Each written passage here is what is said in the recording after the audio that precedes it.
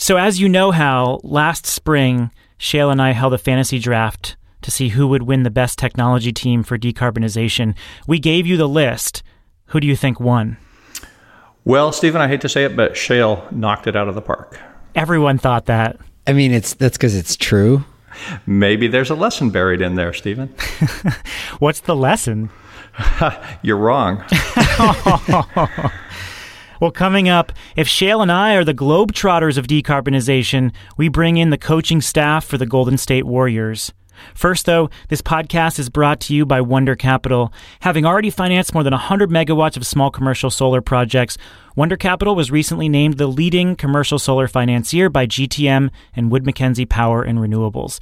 To find out how Wonder Capital can help you finance your next community solar or commercial solar project, head on over to wondercapital.com/GTM.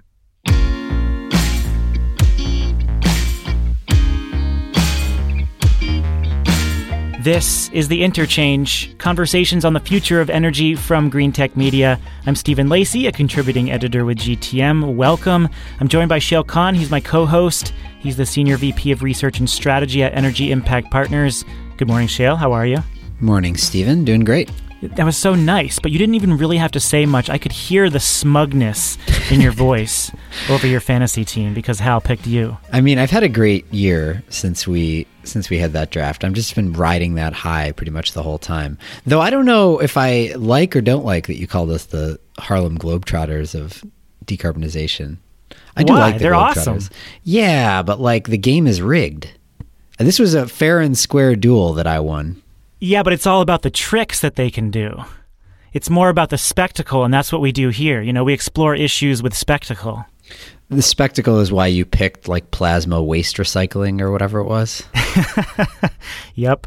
Well, this week, beyond feel-good political sloganeering and tricks and into the complicated reality of decarbonization, our guest has spent a good portion of his career mapping the best pathways to slash emissions.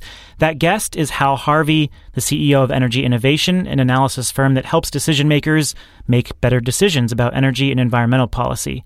Hal has served on energy advisory panels for Presidents George H.W. Bush and Bill Clinton, and he's out with a new book that he co-wrote called Designing Climate Solutions. It's a guide to decarbonization policies based on years of modeling and implementing those policies.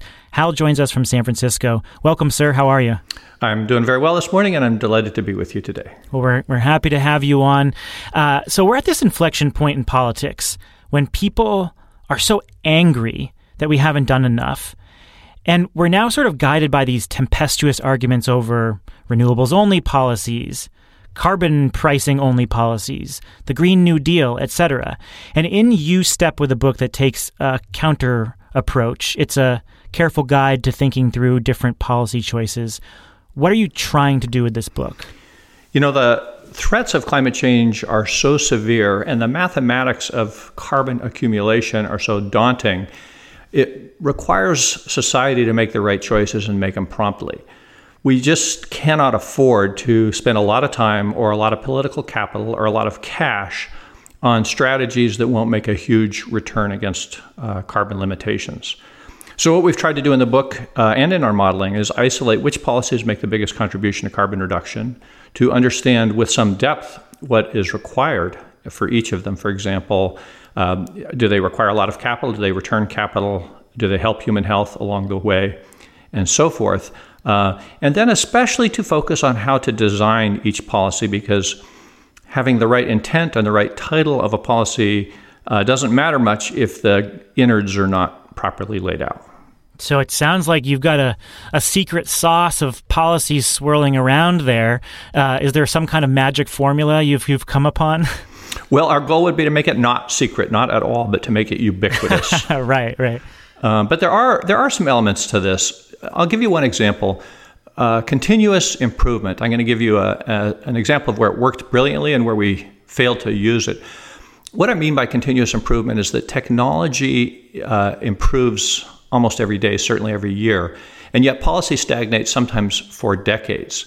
So the great example is when Jerry Brown was the youngest governor in California's history, he adopted a very strong building code so that all new buildings had to be quite energy efficient. But he put in a clause that says every 3 years that code gets even tighter. depending, of course, on the availability of cost-effective energy efficiency technology. And the consequence of that is through Republican and Democratic administrations ever since, right up through Jerry Brown's 2 terms as the oldest governor in California's history, the building code has gotten tighter and tighter and tighter. And it did 2 things. It didn't require political bandwidth. Nobody had to go back to the legislature and say, let's take care of this. There were no fights. The other thing it did is it gave manufacturers of efficient technologies a long-term goal. They wanted their stuff to be cost effective. They wanted to roll into the next code. So it was a race to the top instead of a race to the bottom. That's a really powerful policy idea. So now let me give you an example of where we failed with that powerful policy idea. So when Gerald Ford was president, he signed into law the fuel efficiency standards for automobiles, the so-called CAFE standards, to double fuel efficiency of new cars from 13 miles per gallon to 26. After that doubling occurred between 1975 and 1985, fuel efficiency in cars stagnated for about 25 years. Engineering and technology motored right along, but we applied all of that improvement to power and to weight rather than to fuel efficiency. So what if Gerald Ford, instead of saying 26 miles per gallon is the goal, said 4% improvement per year is the law? We would have sent a lot less carbon dioxide into the atmosphere, and we would have saved over $1 trillion that we sent to countries that are not friendly with the United States. So that simple idea, don't set a standard that's a fixed number, but set a rate of change, is as close to magic as you can get in this business. The version of that I think of when I read about continuous improvement, I wonder whether you, 1, think this fits the bill, and 2, agree with this characterization, is in the sort of first big wave of solar growth, there was Germany was responsible for the biggest chunk of it. And they were doing it with feed-in tariffs that were fixed price. And then they would sometimes reset the feed-in tariff annually, but they had an issue all the time. And this happened not just in Germany, but like Spain, Czech Republic, and other places too, where they would set the feed-in tariff at a fixed price, and then the costs would fall faster than they expected. So there'd be a boom in deployment, and then they'd have to cut way back. And in the most extreme cases, like in Spain, they would do retroactive cuts that have really terrible effects on the market over the long term. And, when I started looking at solar, which was like 2007, 2008, Germans were generally very proud of that policy. But meanwhile, California had set the California Solar Initiative, which was a program with incentives that automatically stepped down over time when certain capacities were hit. So once you hit whatever it was, 100 megawatts, the next block would automatically step down. So it wasn't continuous improvement in a percentage sense, but it was an incentive that was designed to decline over time, forcing installers to figure out how to drive down costs in order to eventually become competitive to the point where the program would expire, which it did. So, in that light, it seems like California set it right with a somewhat continuous improvement type policy, and European markets that set feed-in tariffs didn't. Do you agree or disagree with that? I would say what you're describing is incredibly important, but it's not really continuous improvement so much as price finding. I guess from an economist's perspective, it is continuous improvement. I was thinking more in terms of continuous improvement in carbon abatement. But price finding is itself a second principle, an absolutely crucial one in smart energy policy. One way to pay the minimum price for new technology, which is important because we have limited money and need maximum deployment, is to run what we call a reverse auction, which is basically you're auctioning off the subsidy, and whoever bids the lowest for any tranche of clean energy technology wins.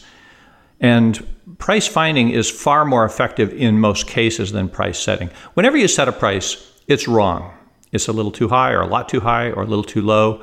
You don't know. But if you let the market find a price, efficiency ensues.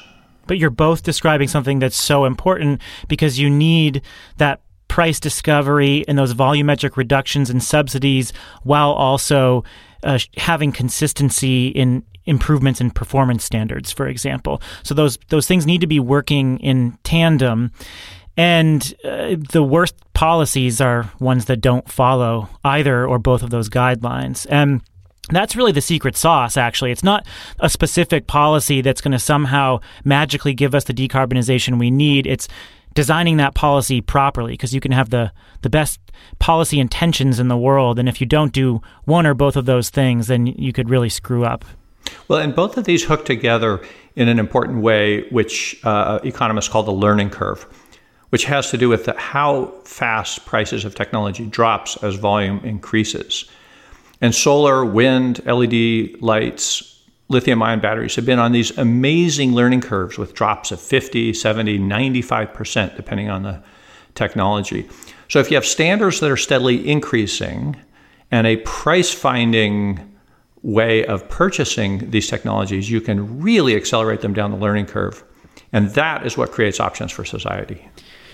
Though now you've given me my soapbox to stand on with my frustration with how we talk about learning curves, particularly for solar. This is true for actually lithium-ion batteries too, which is that we've all seen these charts that show the rate of cost decline as a function of the increased deployment of these things, sometimes called Swanson's Law, which is a mistaken title in the solar context. The problem is that those are looking at the cost of one component, right? It's the solar panel or it's the lithium-ion battery. Sometimes it even looks at the cell. And the reality is that we have not seen the same kind of learning curve when you take the holistic cost of a system into account. This is especially true with solar. Solar panel prices kept declining much, much faster than systems did. And in addition to that, the differential in system costs is not from different locations, right? So you still have much, much higher cost to install residential solar in the United States than you do in Germany or Australia or most of the developing world, despite the fact that module prices, panel prices are pretty close.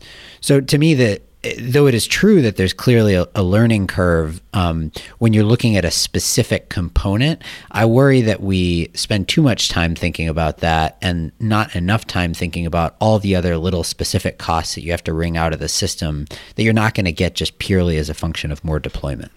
I couldn't agree more. I think you're exactly right, Shale. It costs half as much to put a solar panel on a roof in Germany as it does in the United States. And Germany is not a low regulation or low wage country. It's because they've really thought through what it takes, the permitting, the siting, the wiring, the installation standards. They've developed one-stop shopping for installations. We haven't done that in the US. So we're wasting money. We're going the wrong way on a learning curve, or we flattened out the installation learning curve. We have to pay attention to that too. That's sort of a good segue into something I was curious to ask you about. In the book, you basically develop your own version of the sort of famous McKinsey cost curve that came out, and I think the original one was maybe 2007, which is looking at basically the cost effectiveness of various decarbonization policies. Do they return money or do they cost money against how much carbon reduction you can get? And some of the results in your curve were sort of non-intuitive to me. The first one being by far the most cost-effective policy that you guys found was urban mobility policy, followed immediately by vehicle electrification. So like mobility is the place where you can do the most cost-effective policy making. I'm curious what you think is behind that and what that tells you about where we should be focusing our attention on decarbonization policy. Sure. So let me start with just a quick description of what these curves are. What McKinsey did is analyze a lot of different technologies: wind, nuclear, lighting, building efficiency. For every one of those technologies, they figured out how much carbon it could abate and what the cost would be. And their costs were both negative and positive. So if you saved money with super efficient light bulbs, they would give you a negative cost, which is another way of saying a profit, I suppose. We used the same layout, but instead of modeling technology, we modeled policy. So what does a renewable portfolio standard deliver in terms of carbon abatement and in terms of costs? When you do that and you look at all costs, so we included health, for example, it turns out that there are a number of strategies that have enormous co-benefits. So if you change urban mobility, you reduce childhood asthma and you reduce premature death pretty dramatically. So by changing urban mobility, by offering more options, by moving to electrification, you reduce health costs so much that it's kind of a lunch you're paid to eat. And then on the other side of it, the two policies that showed up as the most expensive, in other words, they the net cost is positive, were first a distributed solar mandate. So interested to get your take on whether we should be mandating or subsidizing distributed solar given that cost.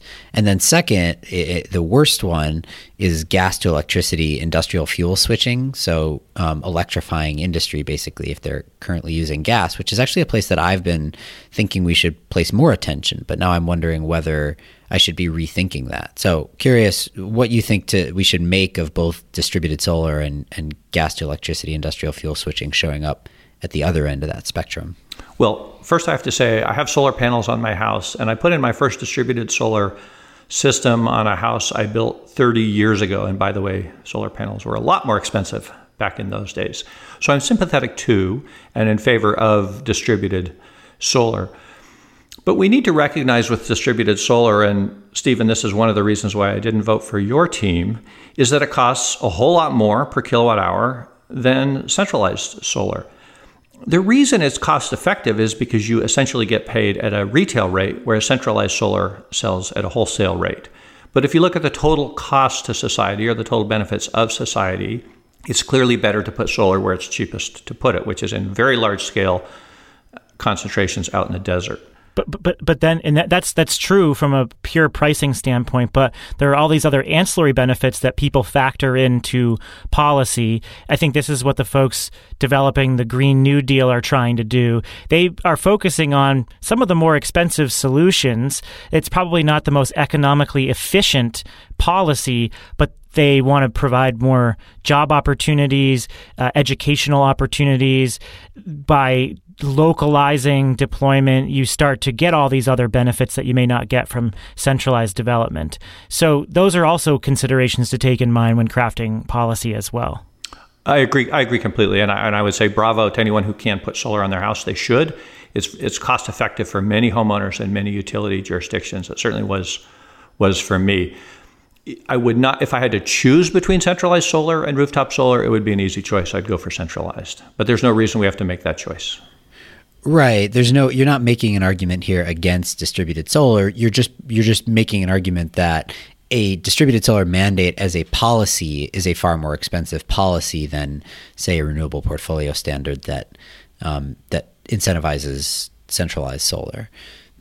I wanted to ask you about one more on that curve, and then we can move on. But the other one that I thought was really interesting is a revenue neutral carbon price, which by definition, you'd think given that it's revenue neutral, it should cost zero. In fact, it's very close to zero in your calculations, but there's a slight positive cost to that. So I'm wondering what the cost is. Maybe it's just administrative.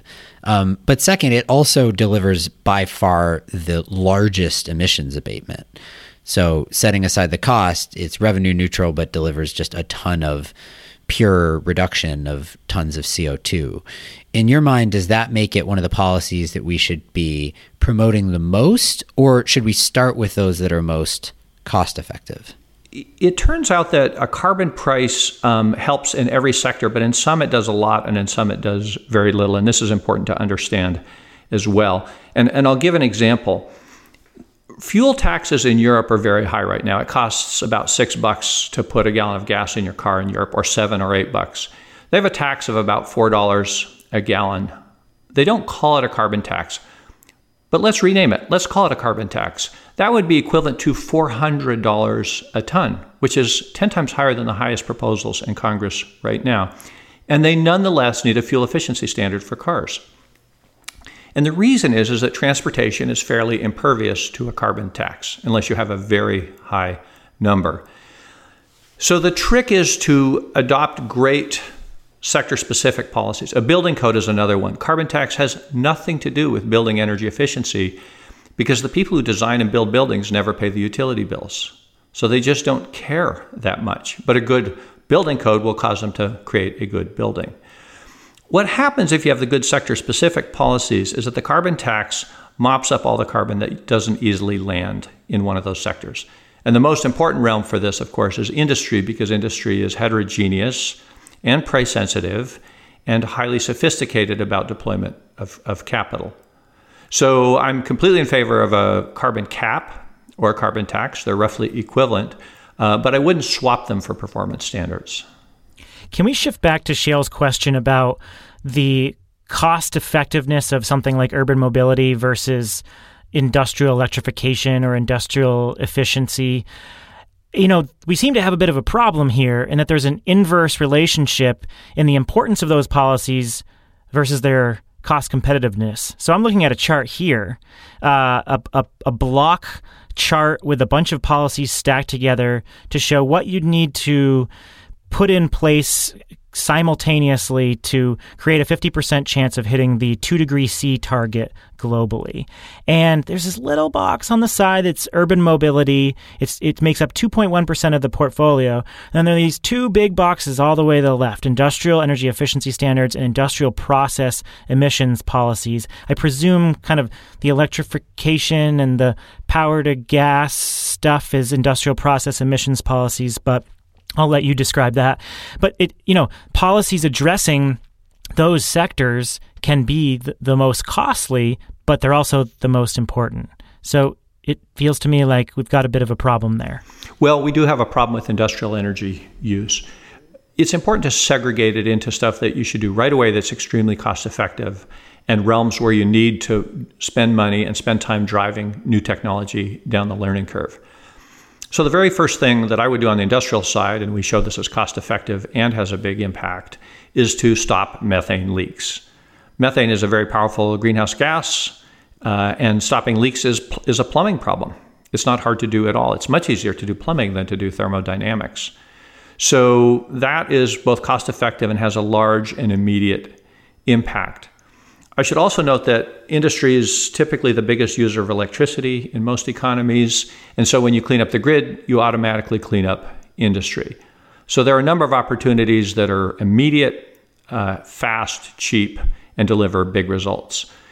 There are others, like a number of industrial processes, where we do need to push more technologies down the learning curve.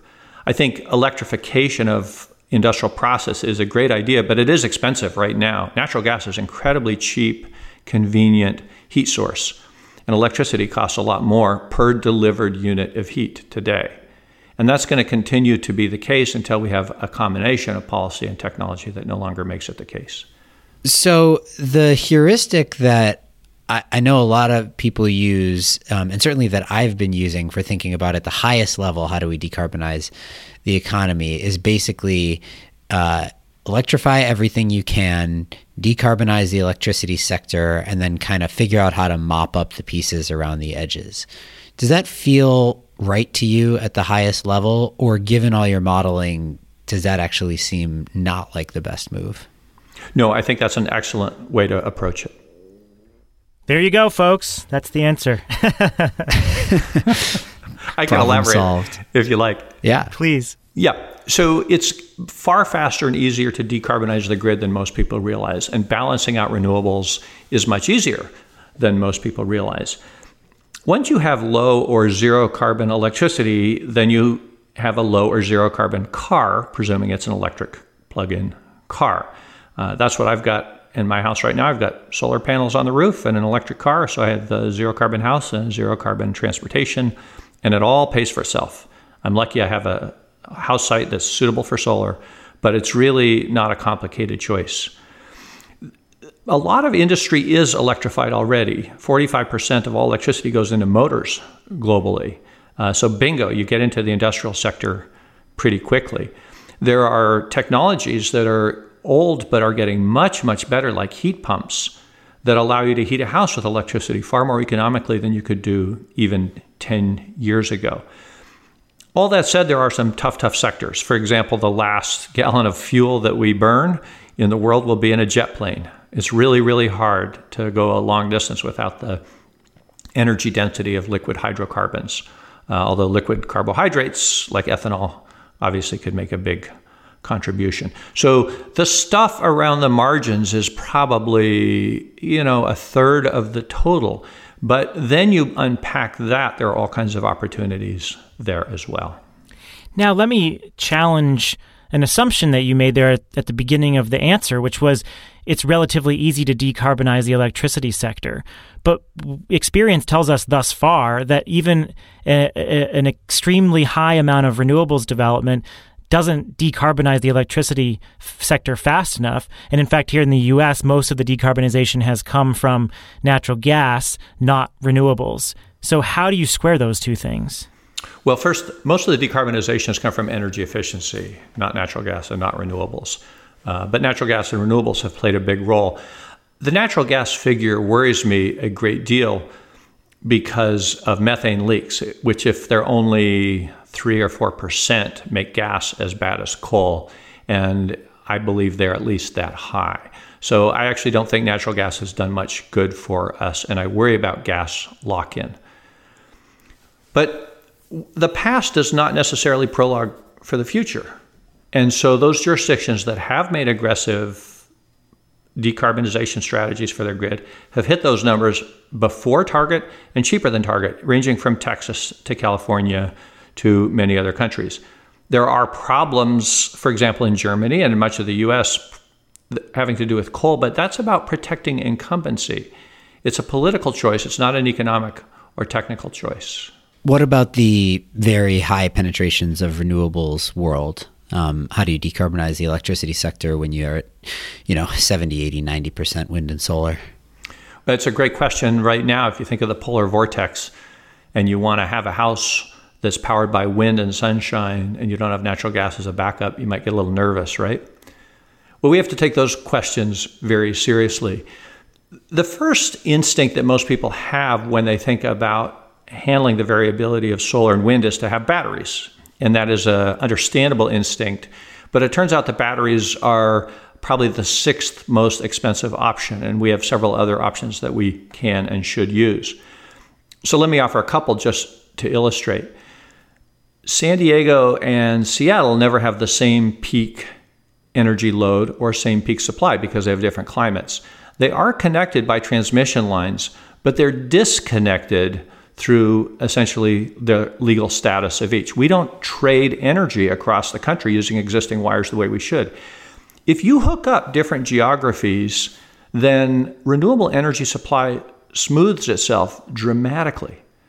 And the huge dams of the Bonneville Power Administration become the world's cheapest battery. It's already there. You just have to use it as a battery. Use it for ramping power instead of for bulk power. So step one is simply change the legal construct of the way we balance our power systems so that we can be more efficient about spreading electricity across the land on existing transmission lines. The next incredible option is demand response. I studied power systems engineering when I was in college, and we always took demand as a given. And whatever demand is, you turn on generators until you meet that with supply. It turns out there's a huge number of demands you can adjust as easily as you adjust supply. So for example, if you know it's going to be a very hot day in Texas and a windless day in Texas, and by the way, those are things you know 24 hours in advance, then you pre-cool all the skyscrapers by a couple degrees. Not so much that people notice, but enough so that in the mid-afternoon when it's really hot, you don't have to cycle your air conditioners nearly as often. Turns out to be thousands of demand response opportunities. And all they require is a switch and a radio and a little bit of software. They're essentially free, much cheaper, for example, than building a battery. So that's number 2 out of about half a dozen options.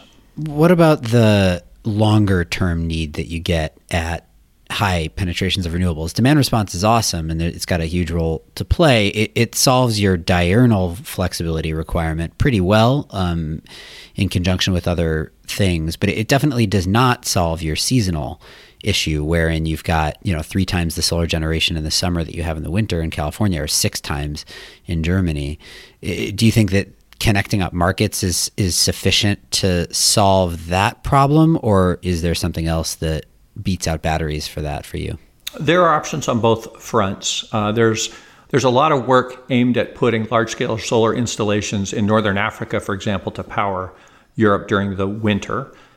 So there are some larger distances one could cover economically. There are also a lot of dispatchable renewables, which we forget about. Hydro being the obvious one, but biomass, geothermal being 2 others. So, and then we should also keep in mind that there are different kinds of wind, for example, living in different wind regimes. Offshore wind has a capacity factor well over 50% and has much steadier, more predictable winds than onshore winds. So even heterogeneous technologies within a sector can make a big difference. For example, you can point your PV panels west to capture the late evening sun. You get less energy total, but you might get much higher value energy for that late afternoon air conditioning load. So the first thing I would say is think through the mix of renewables so that you capture the full variety of options, dispatchable, non-dispatchable, and different characteristic renewables. There are some long-term storage options as well, but these need more work. One of them is compressed air energy storage. There's these huge salt caverns underground. You can compress air during times of surplus renewable energy and then run that compressed air through turbines when you need it. That's a seasonal variation. It's not cheap yet, but it could become cheap, especially since the reservoir is essentially free. And there's a new project, which I'm curious about, of isolating an enormous football field plus size of rocks and heating it up to dramatic temperatures, and then using that heat to spin turbines in the winter. So this is an experiment that's being built right now in Europe. Mm-hmm. And the molten salt version, I mean, there are companies in it. Malta, which is a spin out of Google X, is pursuing that strategy. So there are at least folks working on it. There's one more really important way to think about this, which is right now we're in the business of learning how to go from, say, 30% renewables to 70 or 80% renewables. If we get too fixated and confused and scared about the last 10%, the last 20%, we might forget the middle 50 or 70%. That's where most of the carbon is. I'm confident that if we march aggressively with what we know toward a 70% decarbonization strategy, that by the time that hits us in 15 or 20 years, we will have a lot of new inventions that help us dramatically with the last 10 or 15%. So I teased at the top of the show that we were going to talk about the deep decarbonization draft that we had back in May. And for any new listeners, I did want to run through our list and encourage you to go back and revisit that episode if you haven't heard it already. We had a lot of fun with it, and we got an extraordinary response. So it's back in the middle of May, and just take a look at the feed for Deep Decarbonization Draft. So let me read very briefly the ultimate lists that we ended up with, and how I want you to go in a little bit more detail about why you chose Shale's team, and then maybe there's a technology or two that we can unpack in greater detail. So here's Shale's list: centralized solar PV, offshore wind, lithium-ion batteries, high-voltage DC transmission, electrolysis, combined heat and power, electric water heaters, augmented reality, and high-speed rail. We did a Twitter poll afterward, and everyone agreed that Shale won, primarily because he got offshore wind and centralized PV with transmission and lithium-ion batteries, like all the most cost-competitive stuff. I went out on a limb, and I tried to make some wild card picks, and it ultimately didn't work out for me. My list is rooftop PV, advanced power electronics, small modular nuclear, flow batteries, plasma waste recycling, CCS and utilization using carbon capture for industrial processes, biogas digesters, fake meat, and solar hot water. Why did you lean toward Shale's team, given the totality of those picks? Shale's answers give you very fast, very large-scale decarbonization. And those are the two watchwords: speed and scale.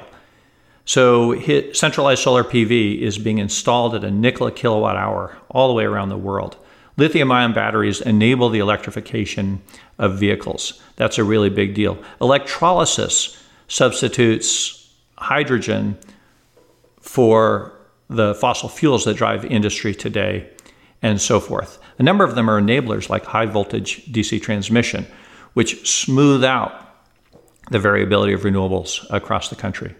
I would say the flyer in his list is high-speed rail. We absolutely have to get past the idea that everyone should pile into a jet everywhere they want to go. High-speed rail is a terrific idea, but it makes me wonder, when will America square its shoulders and start doing really serious infrastructure projects like that? Yeah, in retrospect, maybe I should have picked Hyperloop. No, Stephen owns that one, sorry.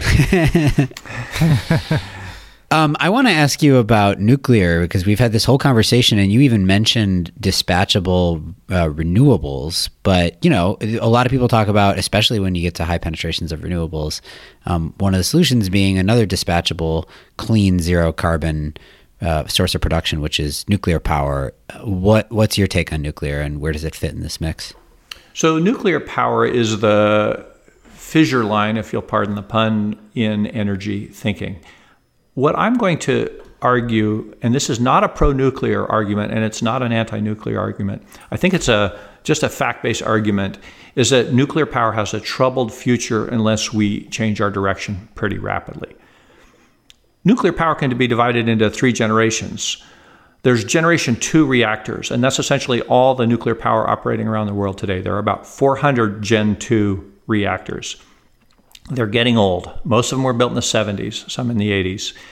And when you run a nuclear power plant for a long time, you bombard the elements with radioactivity and they get brittle and fragile. And they're hideously expensive to repair because it's highly radioactive, and so everything has to be done by robots. The consequence of that is all 400 nuclear reactors in the world today are going away in the next 5, 10, 15, or 20 years. So we're going to see a decline in nuclear power, whether you love it or hate it. This is a physical problem. It's not going to go away because of policy. So that's the Gen 2 world.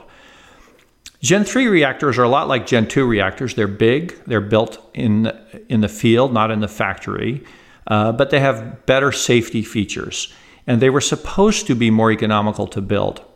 Turns out they're incredibly expensive to build. The 2 that are going up in Europe are going to cost around $20 billion each. They're so expensive that they will not be built in double-digit numbers globally, more than double-digit numbers globally. So Gen 3 reactors are a self-terminating technology that will displace maybe a fifth or an eighth of the 400 reactors that are going to be shut down over the next couple decades. That takes you to Gen 4 reactors, and these are the small modular nuclear reactors. And there are designs that are argued to be safe, cost-effective, proliferation resistant, that eat up nuclear waste instead of producing nuclear waste, that are dispatchable, and so forth. The only problem with these Gen 4 reactors is they don't exist. And it's really expensive to figure out which ones could work. So there are half dozen designs. They're very clever on paper. But there are very few serious efforts to test these designs, to build the test reactors, to try to understand if they're going to function as they look like they should function on paper, and then to see if they're manufacturable, whether you can build them in great numbers, and then to see if they're safe and proliferation resistant. It's my own very rough estimation that it would cost at least $10 billion to seriously test any one of these designs. And the countries around the world are simply not mustering up that kind of money at the speed required to make nuclear an option, a growing option instead of a shrinking option in the next, say, 15 or 20 years. And I'm consumed with speed and scale, and so advanced nuclear power offers neither in the next 15 or 20 years. But I think the practical question out of that is being faced in policy venues right now is this question between, say, a 100% renewable standard that excludes nuclear and a 100% clean energy standard which includes nuclear. I mean, based on what you're saying, Hal, it seems to me you could be in favor of the 100% clean energy standard, include nuclear in it, let it have a shot, and your estimation is that it's probably not going to play a big role. It's going to fail at competing if it's let the best decarbonized technology win. Is that right? Or do you think that we should actually be excluding it from the conversation, excluding it from qualification in these policies because you don't want us to waste our time on it? I definitely think it should be included. We should be technology neutral. We should not be safety neutral. We should want strong safety. And we should not be decarbonization neutral or price neutral. We want strong standards for performance, but we don't need to specify which technology meets those performance goals. There's a couple more elements here that are worth thinking about, at least for a minute or two. One is that the existing nuclear fleet can be managed well or poorly. If it's managed well, you can stretch out the useful life, which means stretching out zero carbon energy. Of course, if you stretch it out too much and you create danger, it's not worth it. The last thing we want is another nuclear power plant to blow up. So managing the existing fleet is extremely important.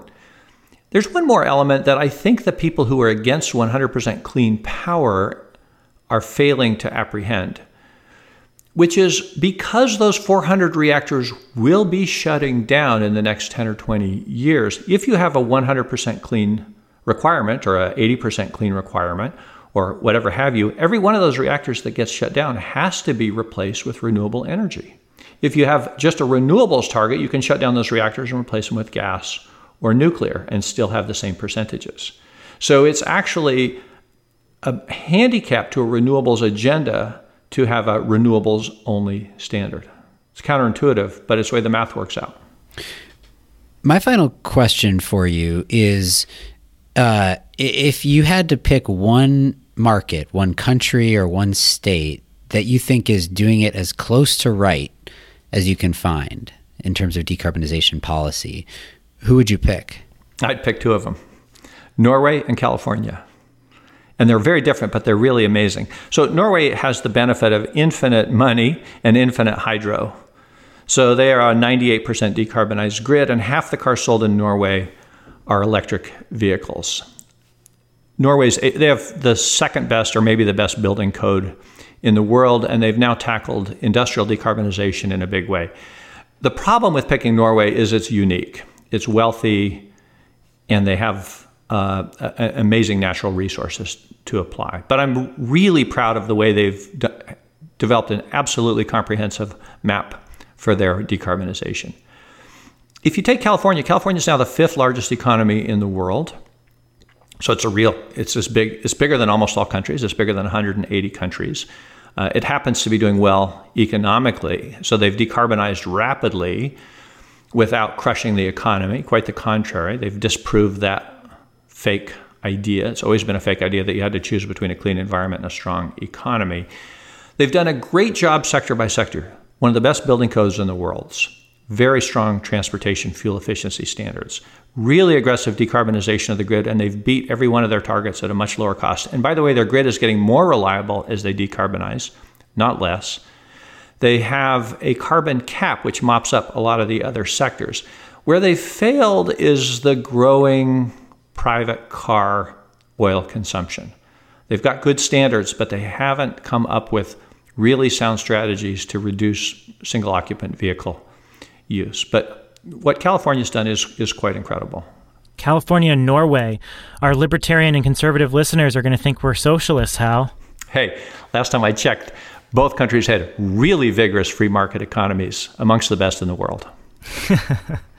Okay, last question, which is, what's the most undervalued policy then? What's a policy that has a huge impact relative to the amount of attention that it gets? Building codes. Ooh, I love building codes. They are so exciting. When you build a crappy building, first of all, they're really hard to retrofit if you don't insulate the ducts and the walls and the ceiling, because you got to just tear the whole building apart to fix it. So if you build a crappy building, you are condemning the homeowner to a lifetime of high energy costs, maybe 100 years, maybe more than 100 years of wasted money. Conversely, if you build a building well, you've created a 100-year asset. And the difference is a strong standard, a dynamic strong standards, but also the guys that walk around with clipboards checking to make sure you insulated the ducts and that you filled in the cracks and things like that. So about half of the buildings the world will have in 2050 have yet to be built. We better get them right. Hal Harvey is the CEO of Energy Innovation.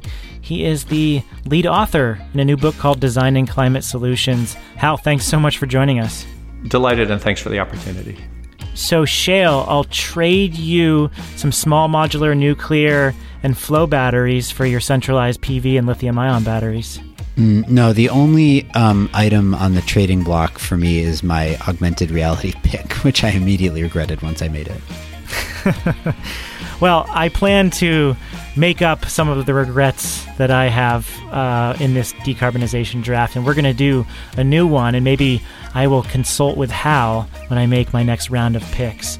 Shayle Kann is the Senior VP of Research and Strategy at Energy Impact Partners. He's my co-host. Thanks for listening to this show. Hit us up on Twitter. Shayle is there. I'm there. The Interchange Show is there. You can find Hal there as well. And let us know your thoughts about the policy solutions you think are best, how this plays into national politics, and give Hal's book a read as well. We'll link to it in the show notes. With Shayle Kann, I'm Stephen Lacey. This is The Interchange, conversations on the future of energy from Green Tech Media, produced by Postscript Audio.